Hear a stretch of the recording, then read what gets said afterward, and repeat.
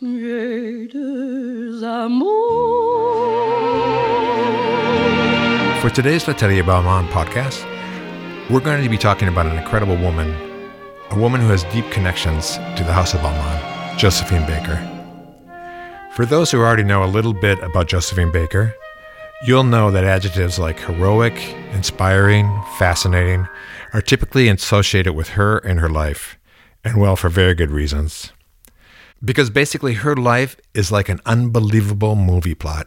Baker was born into extreme poverty in East St. Louis, Missouri, at the very beginning of the previous century. She was a black woman who was born into what had once been a slave state, only 41 years after the Civil War had ended. In fact, she was raised in part by her grandmother, who had previously been a slave. And for those who know even the slightest bit about American history at the beginning of the 20th century, you won't be surprised to hear that Baker faced a very tough life from day one. After all, this was a time of Jim Crow, state-enforced codified racial discrimination, segregation, and race riots. And somehow, Baker managed to escape. By her own determination, she transformed herself into the very first global American superstar. She escaped the life that she seemed destined to live, and she became the glamorous toast of Europe, living extravagantly in Paris, starring in movies, dancing on the stages of the most important theaters, and releasing a string of musical hits, some of which are now considered classic French songs. She was also a dedicated war hero, helping the French resistance forces battle the Nazis by working as a spy during World War II. In later years, she joined another battle, fighting for American civil rights. And along the way, there were many lovers, several victories, and quite a few tragedies. And the reason we're talking about Baker today in this podcast, well, she was an important figure for the House of Balmain. She served as a muse for Pierre Balmain, who dressed her for several of her most important musical tours and concerts. I've talked about Josephine Baker with the Vogue writer Lynn Yeager several times in the past, since Lynn is very passionate about the life of Josephine Baker. So I'm very, very happy that today Lynn has agreed to take our call, and she's ready to school us all a little bit about Josephine Baker and what she represents. J'ai deux amants, mon pas et Paris, pas eux toujours, mon corps est ravi. Manhattan est belle, mais à quoi bon le nier?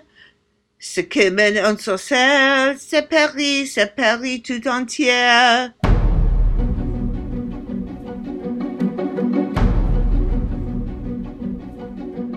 Hello, I'm John Gilligan. On today's L'Atelier Balmain podcast, we'll be speaking with Vogue writer Lynn Yeager about her hero, Josephine Baker. I am Olivier Roustin. Welcome to my world. Bienvenue à l'Atelier Balmain.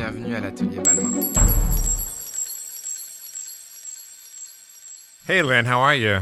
I'm good. Thanks for taking the time. I know it's really early over there in New York. Yeah, 10:30 in the morning. That's early for me. Anyway, thanks for working around our timetable. And I'm glad we have a chance finally, and I know we've been talking about this for a long time, to talk about one of your heroes, Josephine Baker. Because I know the last time we spoke when you were in Paris, you said you had a lot of good stories to share. I love Josephine Baker, and I love the story of Josephine Baker. She's amazing, and I'm always happy to talk about her. We could just talk about her forever. You know, I love these self-invented women who spring from nothing and change the world. So she's an amazing person. So then, bringing this into today's conversation, speaking of other musical trailblazers of our time, so Seb and I are here recording at the Balmain studio, and things are pretty buzzing still and hectic still around us because the entire team is following up on their recent big announcement of the future collaboration between Balmain and Beyonce. And Beyonce, for all of you who might have been living in a cave for the past couple of weeks, recently announced that she had partnered with Olivier Rostand and worked for half a year on a series of couture gowns. And each of the gowns was inspired by one of the songs from Beyonce's Renaissance album. And for those who haven't seen the designs, by the time this episode airs, you can see them on the latest issue of French Vogue, which just came out, I think, last week. The one with Beyonce on the cover wearing one of those designs. And we'll also have the collection's photos posted on the web pages as well. And when you look at these new couture designs, you can definitely see the influence of Olivier Rousteing's recent strong collections for fall 2023 men and women.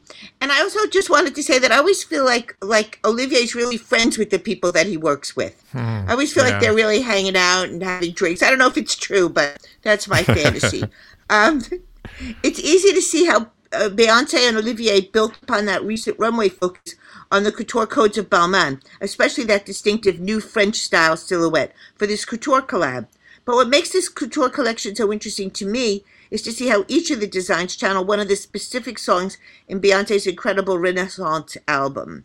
It really is a collection that blends the two artists' outlooks, which makes sense since Beyoncé and Olivier Rousteing have often teamed up on clothing designs. He's overseen outfits for various tours of Beyoncé over the years, and of course there was 2018's Coachella, something I never wanted to go to, by the way. Doesn't it sound nightmarish? Admit it, everybody. It's tough. Where Olivier made what must have been hundreds of outfits for Beyoncé, her other guests and singers, the musicians, the marching bands, everyone. I have a headache just thinking about it. So Beyoncé spoke a lot about that long history of collaborations between Olivier and her during her speech at the show that marked Olivier Rousteing's 10th anniversary at Balmain. And here's a little excerpt from her speech. You, your team, your runways, your campaigns, they all speak of that new, fresh, audacious, empowering outlook and your deep, abiding convictions. And of course, well, there's the clothes. We have to talk about the clothes. We got to get into the clothes. Does anyone have any idea how many times I've worn a special Balmain creation? There have been so many events and so many beautiful moments. I've worn one-of-a-kind Balmains in arenas, in stadiums all across the globe, in videos shot inside the world's finest museum, and during some very important personal moments as well. For example, last fall when I cast my Texas Ballad for Change. And maybe you remember there was also 2 very special weeks at Coachella. At Coachella, we showed the world what's possible when 2 perfectionists get together. Yes, let's remember, we are both Virgos. My team, your team, you, me, we worked like mad to make every one of those hundreds of looks exactly right for those special concerts, those special weekends. And yes, we did it. You did it. You helped me make my musical statement, and you've helped me amplify my message, and your designs have made me feel powerful. Thank you, Olivier. It seems so right that tonight you celebrate your decade with this unique runway concert moment. You and I both know that fashion and music, when combined together, can somehow make each other so much stronger. And I know that this house has an incredible history of partnering with great artists of the time. Pierre Balmain, of course, dressed so many musical icons. And he dressed a legend, Josephine Baker, someone who both France and America celebrate for her amazing talent, joy, beauty, and her amazing courage. I love that today you continue to build upon that house heritage. Your love for music merges so perfectly with Balmain's long history of love for musicians, for music, for America, and for change. So we'll soon be speaking to Olivier Rousteing about his latest collection with Beyoncé. But since we have a chance to finally talk to Lynn now, we thought this would be the perfect moment to finally create our long-delayed episode about Josephine Baker. So for over the past couple of weeks, Lynn and I have been emailing each other with a bunch of links for videos and iconic images of Josephine Baker. And since today's podcast will be referencing many of those, before we get into it, I wanted to point out to everyone listening that this episode's webpage will be built around those same images and those same videos. So as you listen to Lynn's history lesson on Josephine, you can always click to the webpage and view the photos and videos that she's talking to about us as she walks through the history of Josephine Baker. On décore delà des mers, là-bas sur le ciel clair, il existe une cité au séjour enchanté. So let's actually begin with the most recently dated clip. It's from 2 years ago. It was on French national television when they carried a very important historical moment. It was the moment when Josephine Baker was being induced into the Pantheon. Inducted, not induced, inducted. That's true. She's not having a baby. So it was a moment that Josephine Baker was inducted into the Pantheon. So Lynn, let's talk about that video of her entrance into that very important site.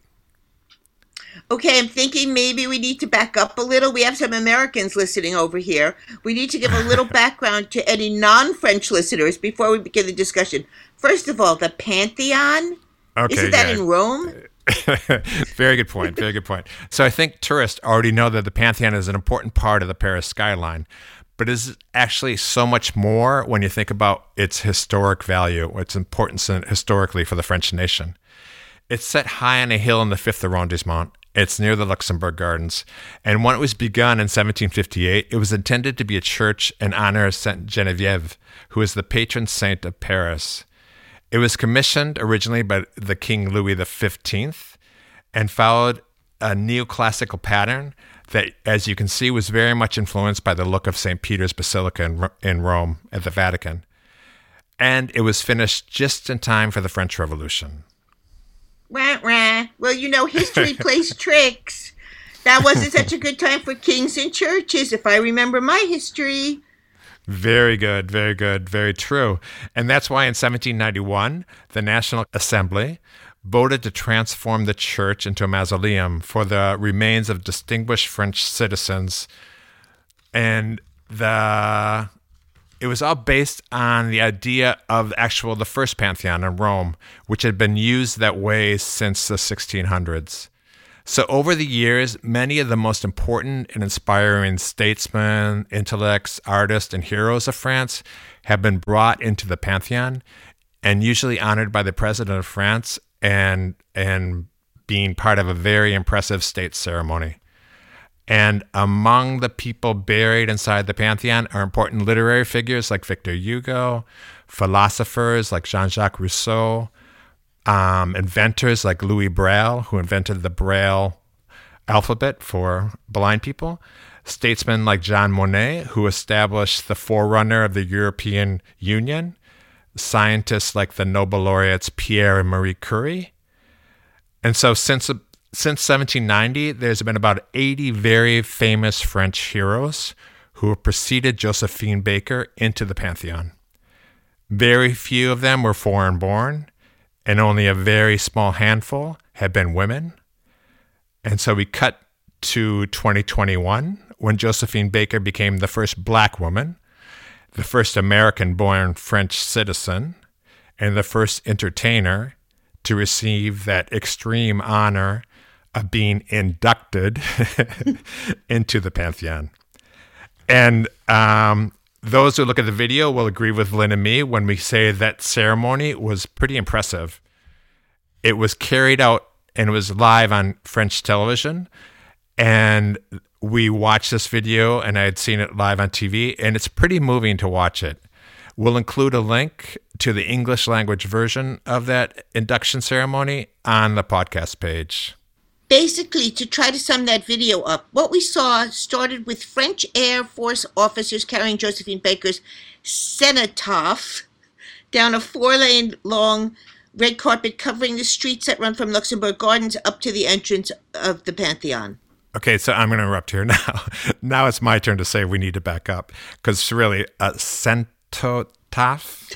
Could you define a cenotaph? Well, instead of her remains, the coffin was filled with handfuls of soil from the most important American and French locations of Josephine Baker's life. And I've been told that the word for that is cenotaph. We don't say that in America that I'm aware of.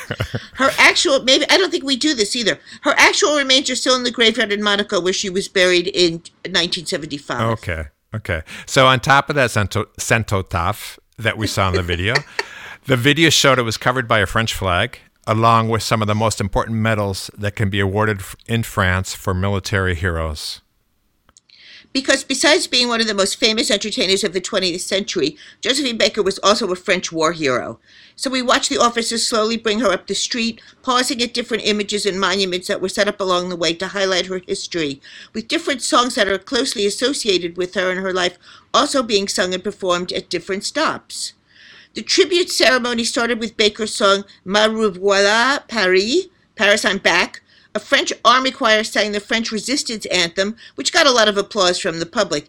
And of course, her signature song, J'ai deux amours, I Have Two Loves, was a key part of the ceremony. And so during the same time, if you watch the video, all along the avenues, there were large images of Baker that were being projected onto the street and onto the facade of the Pantheon.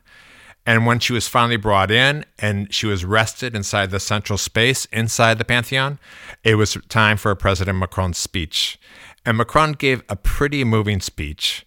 He called her, and I quote, a war hero, fighter, dancer, singer, a black woman who defended black people, but more than anything, a woman defending humanity. American and French, Josephine Baker fought so many battles with lightness, freedom, and joy. And I love that he added, Josephine Baker, you're entering into the Pantheon because although you were born American, there is no greater French person than you. Okay. And maybe we should also say that Macron probably had his own reasons for wanting to bring Josephine Baker into the Pantheon in a very public way. Like when you're up for re-election, that was a long time ago, and you assume you'll be running against a far-right candidate, so long ago, whose vision for France probably doesn't include honoring immigrants, especially black immigrants. Yeah, I mean, obviously you're definitely not wrong here. But whatever his motivations might have been, it was definitely a moving ceremony. And also, I thought it was important we start the show today talking about that moment. Because whenever we talk about Josephine Baker, we also talk about a sexy young girl who moved around the Paris stage wearing basically nothing. And by the way, we are definitely going to be talking about that today, right? Oh, sure. I think it's important that we begin by acknowledging that we're so much more than that girl in a banana skirt. I mean, she's in the Pantheon. It's true. It's true. And I love that we're starting out with this little tease that she's a war hero, so people have a reason to hang around to hear the whole story. Okay, so I'm starting to realize that we have a whole lot to cover and what we were hoping was going to be a short episode. So maybe now we should jump back to the beginning. Lynn, what do you think? Where do we start? I'm going to tell you about her now. Her early days were tough. In 1906, Frida Josephine McDonald was born in St. Louis, Missouri. She was the daughter of a teenage mother, and there's more than a few historians who think that her father was a white man. Josephine was mostly raised by her grandmother, a woman who had been born into slavery. Mm-hmm. It shows you how recently slavery really was. Mm. As a very poor young girl, she worked as a domestic, and she later told some pretty horrible stories about the mistreatment that she had been forced to suffer.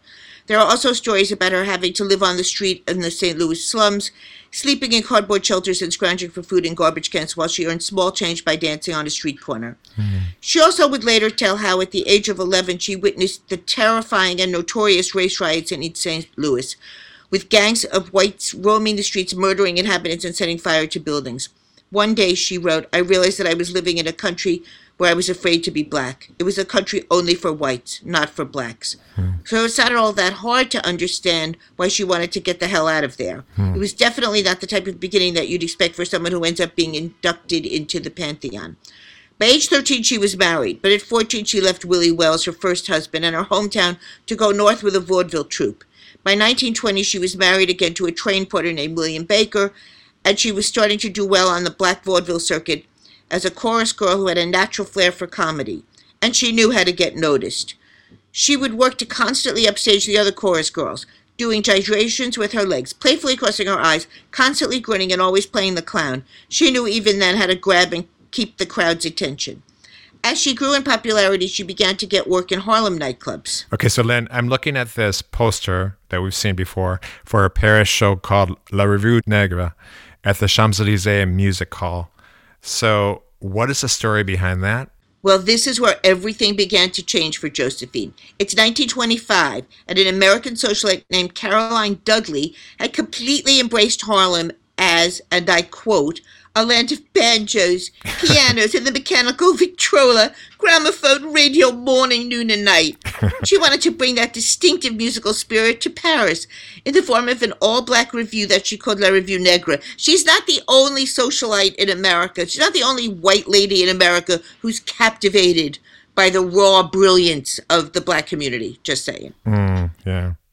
Okay, so now Josephine has been brought over from New York for this show then, right? Yep, now she's in Paris and she's smart.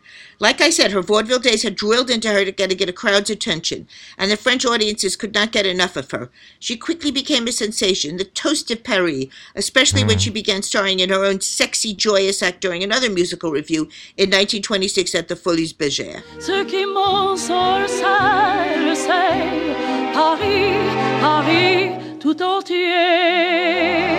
So this is where her glory days in Paris all start. Yep. So Baker eventually began performing La Danse Sauvage at the Théâtre du Champs-Élysées. She was exuberantly dancing during the Charleston, wearing only bracelets, a beaded necklace, and a skirt made of feathers. Her famous banana skirt came later. Her Danse Sauvage definitely conveyed a kind of liberty that she definitely would never have gotten away with back home. At the Champs-Élysées Theater, where the stage was set up to look like a nightclub in Harlem, with drums steadily beating in the background, Josephine Baker, wearing only a ring of feathers, would appear on stage on the back of a large, naked black hunter. Mm-hmm. The hunter flips her into a cartwheel so that she lands onto the floor, and once there, she launches into a joyous, erotic dance called Le Pas de Deux de Sauvage. It shocked and enraptured the Parisian audience. Okay, we're not in St. Louis anymore, and we're not even in the 1920s Harlem.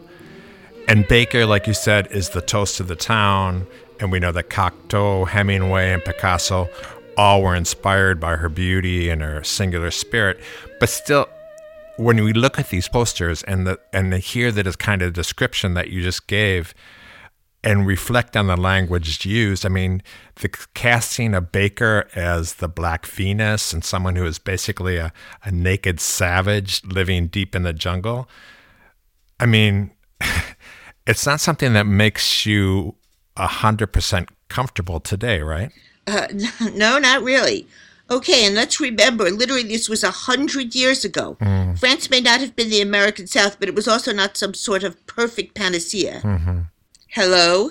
Europe was busy exploiting its African colonies at this time, and a lot of the plot lines of Josephine Baker's acts were built upon this time period's colonial mindset. And this was all happening just a few years after World War I ended, and people were looking for new models to embrace, since Europe's civilization, quote-unquote, had proved to be lacking. So just as Picasso and the Cubists began embracing the distinctive beauty of African masks, French culture was enthralled with what was defined as the pure energy of primitive Africa. And maybe you can't hear it in this podcast, but I'm definitely adding quotation marks and eye rolls worthy of Josephine Baker to those phrases. So it's interesting, because I think this is definitely the time to cut to some of the intellectual takes that we've been reading this week about Josephine Baker. Because I was thinking, and I know it might be a little bit boring, but I was thinking, as we touched upon some of the more interesting opinions that we've been hearing about this question, and when the intellectuals talk about the importance of Josephine Baker for French culture. So there's one French intellectual, Pape Ndéa, who is the son of Senegalese immigrants, and he's also the present France's Minister for Education. So besides being a very well-respected historian, he specializes in Black studies. And Ndéa has had some very interesting takes on this issue. In 2019, he had an interview on France Culture Radio, and he explained that he believed that Josephine Baker had actually worked to take control of the stereotypes that were part of her acts, and she was dismissing and deriding them at the same time that she was exaggerating them. He points out that one of her most popular songs was entitled "If I Were White," and she ended pointedly with the phrase, "Do I need to be white to please you more?" And then Ndéa noted, and I quote, "It's the French colonial imagery that she is capturing and playing with.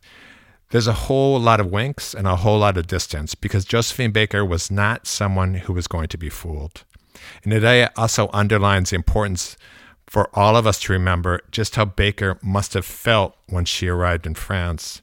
In a 2021 interview with the AP, he pointed out that her new life in Paris allowed for radical changes for Baker. And I quote, "When she arrived, she was first surprised, like so many African Americans who settled in Paris at the same time. There was an absence of institutional racism. There was no segregation. There was no lynching. And there was the possibility to sit in a cafe and be served by a white waiter, the possibility to talk to white people, to have a romance with white people.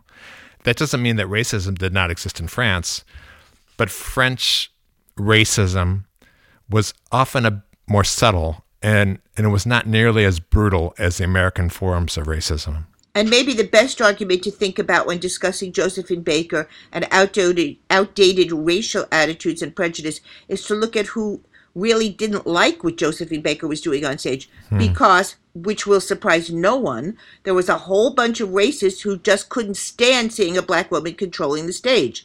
There were conservative newspapers and intellectuals who denounced Baker as some sort of dangerous black peril and a clear sign of modern Europe's dangerous modern degeneration. And of course, a whole lot of the conservative and fascist hatred of Baker was tied up in their rejection of jazz music as the music of American blacks that had to be rejected. In the Nazi exhibition Degenerate Music from 1938, Baker was one of the denounced artists. But all that hate didn't stop Josephine Baker. She was the star of the moment, and she started to cash in. It wasn't just selling out the dance halls with her amazing dances. She became a whole industry. Parisians started buying Josephine Baker dolls. Baker fixed pomade in order to get that short, slick-back look. Black Baker perfume, toothpaste, and copies of Josephine Baker's iconic banana costume. And I just want to say, as an inveterate flea market visitor in Paris of many decades, I have never seen any of this stuff. Okay? So if anybody can turn up this stuff, I want to see it. I want to see the doll. I've seen pictures of this stuff, but I've never seen this stuff in the flesh. Just saying. Cool. So I've always wondered, Lynn, how did Josephine Baker, the famous, beautiful young dancer with that banana skirt, how did she evolve into the movie star and the popular music star in France? What made that transition for Josephine Baker? Well, after being a sensation in Paris, she left on a 2-year tour, and she made it clear to all that the days of the banana skirt needed to be over. The Charleston, the bananas, that's all over now, you see, she declared in an interview in 1929. When she returned to Paris, and during the early 30s, she expanded her shows at the Casino de Paris to include new vocal numbers and comedic sketches, and she began to be compared to the other stars of the French music hall like Miss Dinguet. She definitely worked on her craft, adding new steps to her repertoire and strengthening her voice for new jazz, operetta, and dancehall numbers. There were more than a few racist explanations given for this transition and her evolution. For example, Le Figaro saw her transposition as a good example of, quote, the improvements that can be possible in the intellectual shaping of the black race by European civilization, close quotes, and silent vomit noises from Lynn over here in America. But unfortunately, the truth is, although she was becoming a big star, most of her hit songs and her starring film roles still relied on the same narrative of primitive to Parisian, which the French audiences never seemed to tire of. She was definitely typecast. I mean, she did sing opera at one of Paris's most important theaters, but it was as the title character, a young Guadeloupean in Offenbach's La Creole. By the way, her signature song, J'ai deux amours, is a classic and everyone loves it, but the words are about an exotic foreigner from faraway lands who becomes profoundly attached to her new love, Paris. Isn't that me, though? Anyway. Excuse me. And so, hello? And so with all this fame and fortune and success and transition in France and across Europe, did she finally arrive to become a star in the States? Not at all. She went back to the Ziegfeld Follies on Broadway in 1936. It didn't do well, and the press was definitely not nice to her. Time magazine dismissed her as a Negro wench, whose dancing and singing might be topped anywhere outside Paris. After that disaster, she returned to France, married, and became a French citizen. So what about this movie career of hers? Okay, just want to say I've seen these movies, and they're really cute. So Are they're they? probably on YouTube, if anybody... Yeah! If anybody wants to watch them, her star power really shines through in these movies. Okay. She was actually the first African-American to star in a major motion picture release. In fact, she probably could be considered the world's first black superstar. Her films were very popular in France, and they often did well across Europe. Her first film was Siren of the Tropics in 1927, a silent film where she was cast as Peppy II, who lived in the French West Indies and fell in love with a Frenchman. But, a silent Josephine Baker, who needs that? She made 2 other films in the 30s. These are better, Zuzu and Princess Tam Tam, both star vehicles for her. Her last movie was Fausse Alert, which finished filming right after the war had begun. Okay. Here we go. Okay, so we're in the war. So we're in the war years. France is occupied, and just like all the other stars of the moment, Josephine Baker, I assume, is going to have to make choices, decide which way to go. Some people didn't make the right choice. History is a cruel master. We can look back, but she made the right choice right away. She had been married and divorced to a French-Jewish husband, and she had already joined the anti-racist organization LICRA, the French International League Against Racism and Anti-Semitism, maybe sort of a French version of the NAACP. It was pretty clear that she and the Nazis were not going to be getting along. Remember that they had denounced her as degenerate before the war and had declared her to be a black devil. When the Nazis occupied Paris in 1940, she fled, moving to the Château de Milans in the south of France, where she took in other refugees and helped arrange visas for them. And so when did all this war heroism begin for Josephine Baker? Jacques Abti, head of the 12e Bureau, the French military intelligence service, recruited Baker to join the resistance and help the Free French forces. Her high profile gave her access to diplomatic parties and the Italian embassy, and her friendship with Miki Sawada, the wife of the Japanese ambassador to France, also got her through a lot of doors without any problems. She would work to charm people, as she always had, using the conversations to collect information on Vichy policies and German troop movements, jotting down whatever she learned on notes that she would pin to her underwear. She knew she was too famous for anyone to think of strip searching her. Oh, yeah. She also managed to smuggle documents and information to French spies by writing information in invisible ink on her sheet music. And let me just say how terrifying and how this must have been and how brave she was to do this. This is No, it's really incredible. It scary sounds stuff. like such a great story. Yeah, like a movie. Yes, Yeah. so terrifying. Pendant 4 ans, dans nos cœurs, elle a gardé nos couleurs. Le blanc, rouge, avec l'espoir, elle a fleuri. Fleur de Paris. As an entertainer, she was allowed to move around Europe. In 1941, she and her entourage went on tour through Spain to Lisbon and then on to Morocco, collecting information at the many parties she was invited to. She smuggled dozens of classified documents to British intelligence about German airfields, harbors, and troop concentrations in the west coast of France.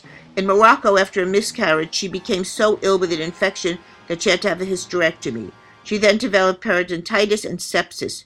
Once she recovered, she began touring to entertain British, French, and American soldiers in North Africa, but she refused to perform for segregated troops. So I guess what you just went through, I guess that totally explains all the military honors that we were seeing, all those medals we were seeing at the ceremony at the Pantheon. Along with the chorus singing the Chant des Partisans, the French resistance anthem. Those medals were impressive on top of that centopath. After the war, Baker was awarded the Resistance Medal by the French Committee of National Liberation, the Croix de Guerre by the French military, and she was named the Chevalier of the Legion d'Honneur by no less than General Charles de Gaulle. Wow. So, Lynn, I'm guessing that the war's over after all those awards. I'm guessing that once you're a war hero getting a medal from Charles de Gaulle, you're not about to go back to singing songs about being a tropical beauty on a desert island. No way. Critics said that she had a new gravitas after the war. And of course, after her wartime heroism, she was loved even more than before. She returned to all the big clubs in Paris. And as we can see from the archives, this is when Pierre Balmain began dressing her for her performances. She's got a really cute, chic little physique up until the end also. She's got a really cute little figure, just saying. No, her figure's amazing throughout, yeah. Amazing. Yeah, there are amazing. some great photos of Pierre Balmain dressing her, as well as her acting in the gowns he created for her. We'll put all those images on the webpage for everybody who wants to see. And Josephine decided to give the USA another chance after the war as well. She was invited to perform in Miami, and she forced the clubs that wanted her to desegregate, which was a pretty big deal in the early 1950s. She ended up having a triumphant tour and was even honored as the NAACP's Woman of the Year with a ceremonial parade held for her in Harlem. But that success didn't last. There was a terrible moment for Josephine Baker at the Store Club, which was one of New York's most celebrated places at the time. There had been an unwritten policy of discouraging black customers, and it appeared that they refused to wait on Josephine Baker when she went there in October 1951. She arrived with her French friends for dinner after her show at the Roxy. The owner, Sherman Billingsley, supposedly was outraged that she got inside the place, demanding to a waiter who let her in. Once he saw that she'd been seated, the restaurant decided not to bring her the food that she had ordered. Once she realized what was happening, Baker went to the phone booth to call her lawyer, Walter White, who was the executive secretary of the NAACP, and she also called Deputy Police Commissioner Billy Rowe about being denied service. After those phone calls were placed, a waiter rushed over to the table and finally brought out her steak, but Baker refused to eat it, saying, "I have no intention of suffering deliberate humiliation without striking back." Baker also scolded the famous columnist Walter Winchell, an old ally of hers, who was also seated at the Store Club at the same time, for not rising to her defense. Winchell didn't take that well. He responded swiftly with a series of harsh newspaper columns about Baker, including accusing her of being someone with communist sympathies, which was a pretty serious charge at that time. And Winchell's vendetta against Baker seems to have had exactly the effect he wanted it to have. Baker's work quickly dried up in America, and she returned to France, where she remained very popular. Seated next to Josephine Baker at the Store Club was another famous person, Grace Kelly, who was a rising star in Hollywood, but not as well known as Josephine at that time. When she saw what was happening, she objected to Billingsley discrimination and rose to leave the restaurant in protest with Baker. This was the beginning of a long and important friendship between the two women. The NAACP picketed the Store Club after the incident, calling for its liquor and cabaret licenses to be revoked because of racial bias. But the club's license remained intact. Of course, of course. So it looks like Josephine Baker was just never going to make it in the States, I guess, right? No, actually, she did return at the very end of her career and had success with some amazing shows in the very last years of her life. But as far as the Red Scare, 1950s, her career was dead in the States.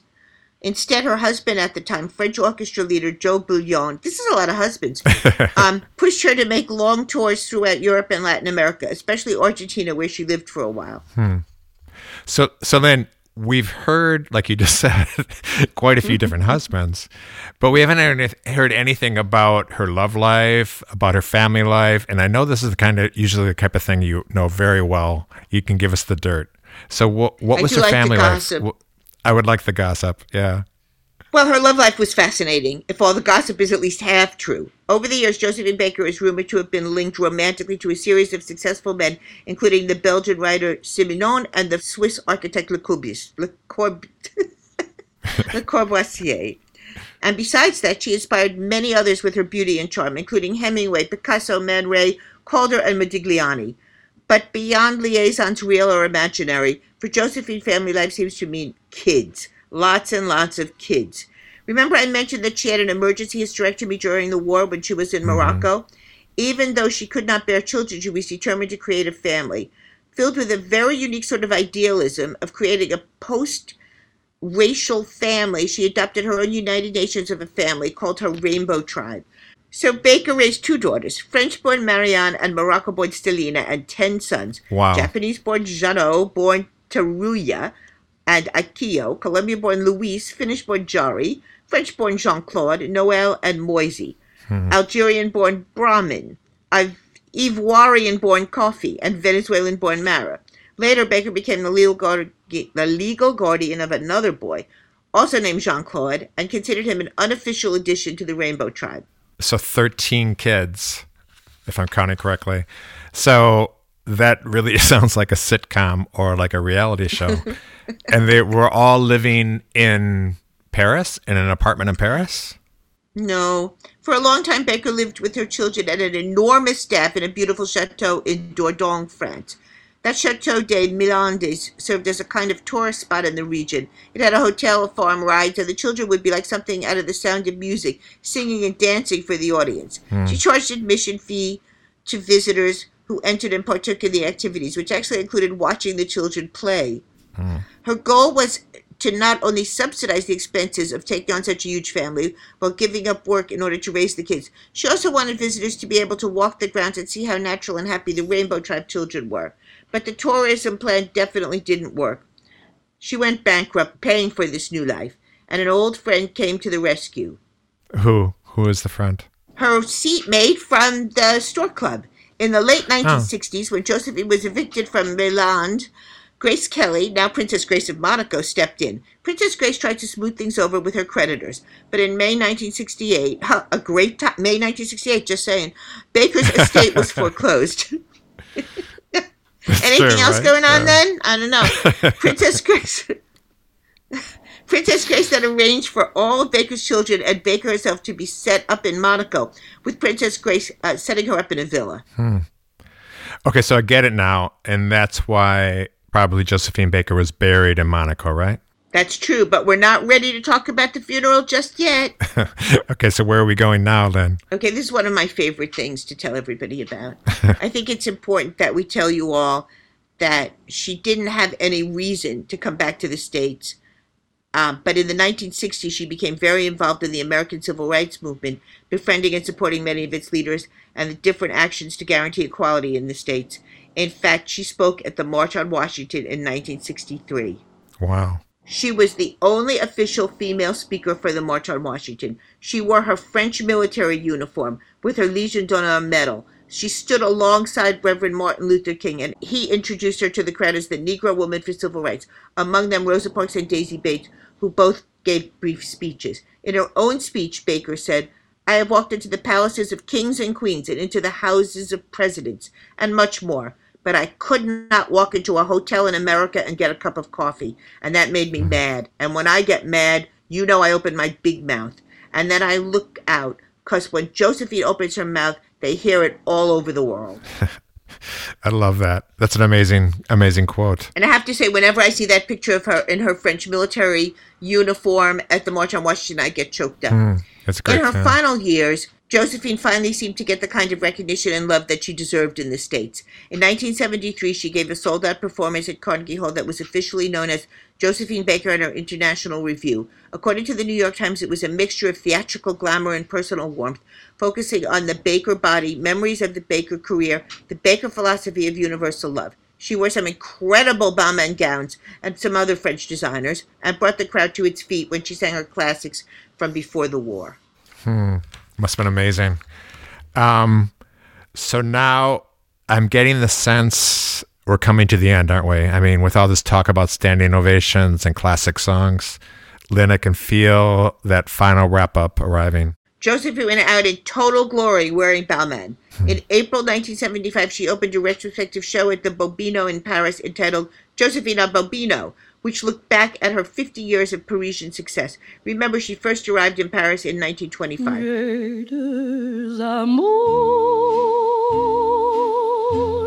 mon pays Paris,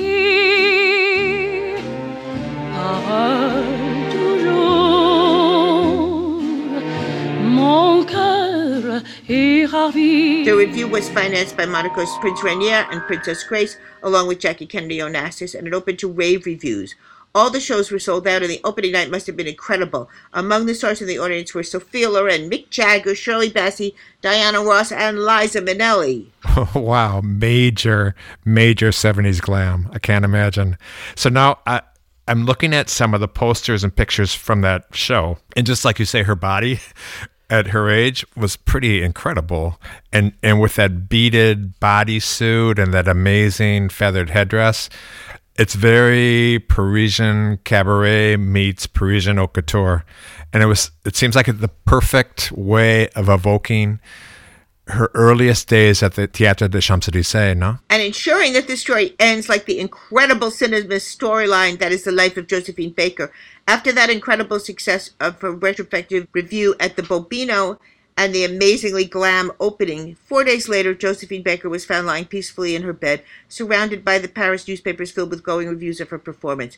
She had had a cerebral hemorrhage and was in a coma. She was rushed to Paris's Petit-Sapetier Hospital, where she died on 12th of April, 1975. She was only 68 years old. Wow. Literally, she was a star until the very end. I'm assuming, again, that her funeral was a major production just like her life, right? Yep. On the day of her funeral, tens of thousands lined the Parisian streets to witness the procession. Since she was both a cultural and resistance hero, the French government honored her with a 21-gun salute, making Josephine Baker the first American woman in history to receive French military honors. After the funeral, Princess Grace arranged for Josephine to be buried at the Cimetière de Monaco in Monte Carlo. Wow. So, Lynn, we're talking before about how we're going to tie this whole podcast up, this episode up, and as if we needed to search for more amazing details after all the drama associated with Josephine Baker that you just went through. But you mentioned in your last email that you knew the perfect final note for today's podcast. I do. So you started off mentioning the Balmain connection to Beyoncé, with Olivier partnering with her on that incredible Renaissance couture collection. Mm-hmm. And we revisited Beyoncé's best wishes to Olivier on his 10th anniversary, where she underlined the house's connections to Josephine Baker. Exactly. Well, Beyoncé clearly knows all about Josephine and her incredible history. It's not only because of the obvious, two Southern women who became global superstars, beloved everywhere, unafraid to take stands for equality and progress, and making history in all parts of the world due to their incredible charisma, beauty, fashion sense, and incomparable talent. But Beyoncé has also been inspired by the beauty and talent of Josephine Baker, and has made references to Josephine when she performs. Oh, yeah? Really? Yep. During her Fashion Rocks performance in 2006, Beyoncé celebrated Baker's 100th birthday by performing her hit Deja Vu while wearing a version of Baker's iconic banana skirt. Although Beyoncé, unlike Josephine, wore a top, a bedazzled bustier. And in Beyoncé's video for Naughty Girl, she dances just as Baker used to do, inside a huge champagne glass. And in the I Am Yours, an intimate performance at Wynn Las Vegas, Beyoncé listed Baker as an influence on her work. So good. Bravo, Lynn. You actually did it. You actually tied it all together. I think somehow we've managed to tie together Olivier Roustong's many years of collaborations and partnerships with Beyoncé with that incredible history that Pierre Balmain and this house have had with the American global superstar of 100 years ago, Josephine Baker. So hopefully we'll soon be talking to Olivier himself about the couture collection that he partnered on with Beyoncé. And I'm sure that he will have some more to add about this parallel history. And Lynn, I'm hoping we're going to have a chance to talk again very soon, because you mentioned the last time that you were in Paris that you had some interesting stories to share about some of the movie stars who were closely associated with Pierre Balmain. Among them, I think it was Sophia Loren, Marlene Dietrich, Brigitte Bardot, and even Jane Fonda. So I was thinking it might be fun to have a conversation about those incredible early muses of this house as well. I would love to. And yes, there's plenty of good stories to share. The stories about Pierre Balmain and his many incredible muses remind me of what Olivier Roustong was saying in his press notes for his last collection. Oh, what? Huh? What was he saying?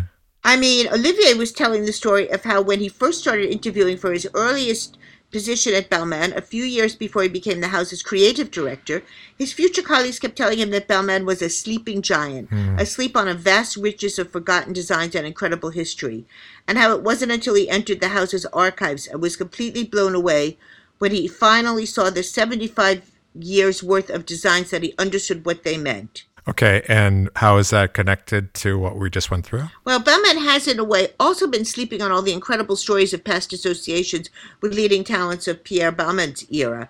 I mean, we've already talked about the connections to Gertrude Stein and Alice B. Toklas, right? Yeah, it's true. And all those great photographers and all those aristocrats and naughty socialites that we talked about in the past podcast with you, right? Who doesn't love a naughty socialite? And today, this long and distinctive Balmain connection with Josephine Baker. Balmain also has an incredible history of dressing the greatest stars of European cinema. He loved the theater and the movies. Remember how we talked about the fact that his parents were actors at local theaters in his home region, and Pierre Balmain loved to stage his own plays and create his own costumes as a kid. Yeah, you're right. That's right. I remember that, yeah. Well, unlike most designers of his time, Balmain was very eager to dress movie stars for their roles, and he had a long relationship with many of those stars.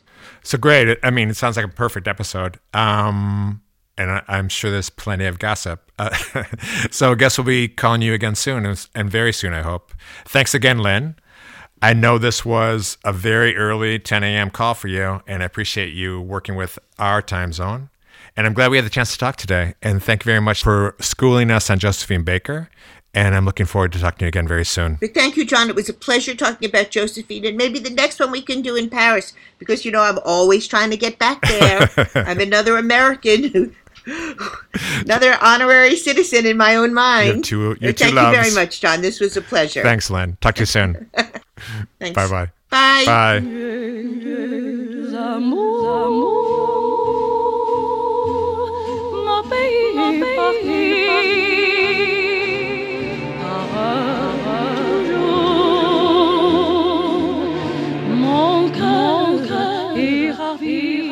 Manhattan est belle, mais à quoi bon le nier? Ce que mène en sorcelle, c'est Paris tout entier. Well, thank you guys. Keep in touch. Thank you. This is fun. It is scary. Okay, we'll talk soon about Bye, scandalous. Seb. Bye, everybody. Bisous. Bye. Bye. Bye-bye.